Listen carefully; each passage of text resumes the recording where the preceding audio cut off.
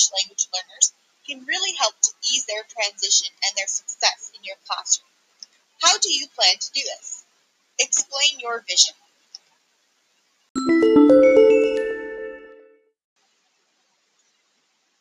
My vision is to create a classroom where ELL students feel empowered and like they have a voice in the classroom and that they're able to embrace their cultural and linguistic identity.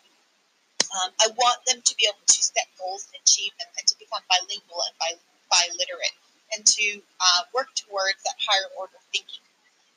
In order to do that, I think it's very important that we create an inclusive and safe environment where ELL students feel supported.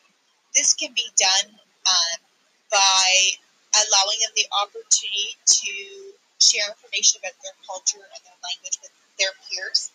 So this could look like them teaching a couple of words or phrases, each week, which will also inspire, I think, a love of language learning in the classroom for not just ELL students, but non-ELL students. As well, I would like to represent their identity around the classroom with visuals, and to provide them with opportunities to speak on their experiences and educate their peers if they wish to do so. I also think that can be accomplished by supporting students with resources in the classroom. So I want to have a classroom where students can draw on their L1 language to further develop their L2 language, so having multilingual resources in the classroom. And I think this will help to also develop a sense of pride and confidence in their unique set of identities. And also, I want students to their peers, not just ELL learners, but I want them to practice tolerance and acceptance for all different cultures in the classroom, because ultimately the idea is that the classroom operates as a microsystem of society. And so in teaching this tolerance and empathy and acceptance for multilingual, multicultural populations, we're creating positive, contributing members of society who eventually will go into our community and replicate these same attitudes.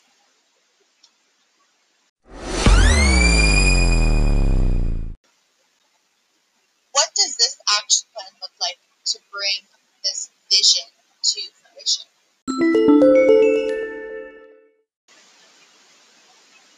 So in terms of setting goals for your classroom to make sure you're achieving the vision, I really want my classroom to be warm and welcoming for students and their families. So in order to do this, I want to make sure that I'm getting to know my students and that I'm really learning about their home lives, their home countries, what their identities are, what kinds of foods they eat, what the traditions are, what languages are spoken at home, because it really helps you to develop lessons that are responsive culturally and helps you to kind of reflect on what are some appropriate topics and maybe some inappropriate topics depending on, what the situation of your family or student is. If you have a refugee student coming in something particularly traumatic, perhaps it's a topic you're going to stay away from for the time being.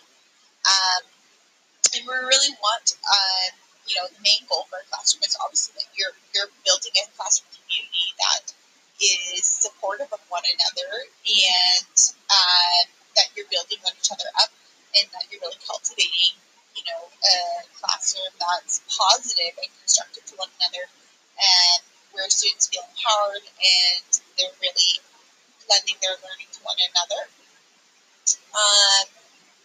And the last piece is make sure that we're really, informed in your planning by conducting appropriate, assessment, and particularly with the initial assessment, to make sure that, you are collecting enough information so that you can build off of that student's L1 and L2 languages. So really knowing where they're at when they come into your classroom and sort of setting goals for where they can get to and monitoring that progress.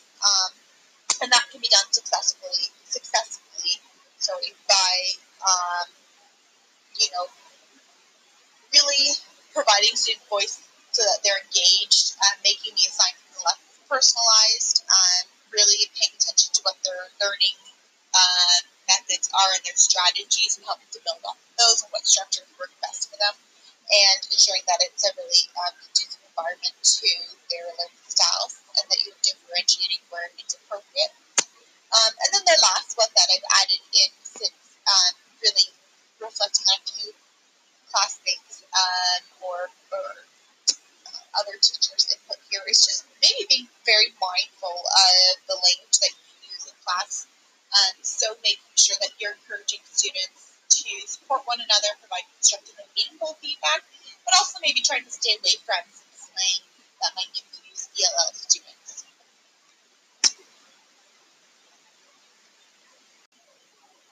When it comes to instruction, there's a lot of different strategies that you can use.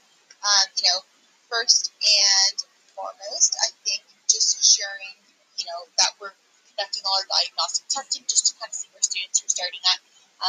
Looking at all of their initial samples and their, interviews with families and students collecting personal information so that we have a starting place.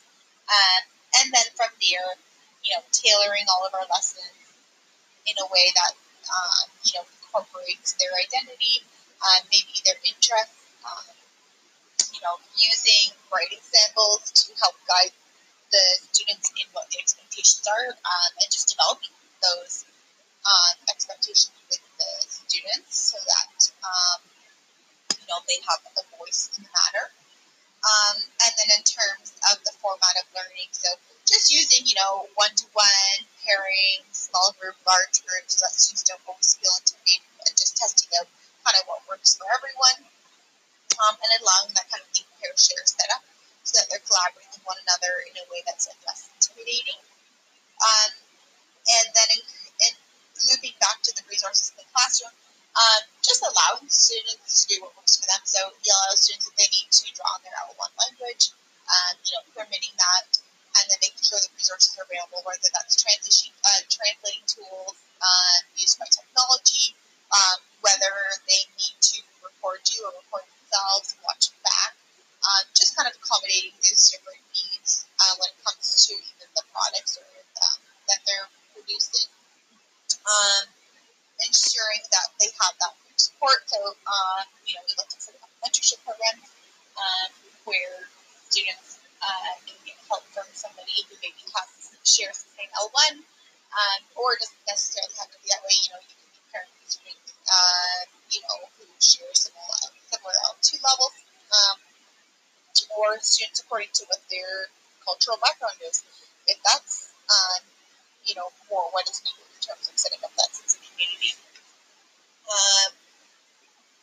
As well, we want to make sure that, students, we're using the STEP continua to monitor kind of what their progress is from their, where their prior knowledge was, and sort of what we need to get to, and what steps in terms of oral reading and writing to be taken. And I think that's the gist of it. And then a few other things just in terms of, resources for the students, ensuring that, they have a map of the school, families as well. They know where all their classes are, that they know where all the resources are, where the different personnel within the school are, who parents need to get in contact with, sort of that communication piece, making sure that teachers are communicating with not only the students but the families. So whether that's, through email or phone calls, using different apps, sending out newsletters, just so that families can understand what's happening within the school community and they can participate as they please. These are all different methods of ensuring, that we're meeting our goals and creating that vision.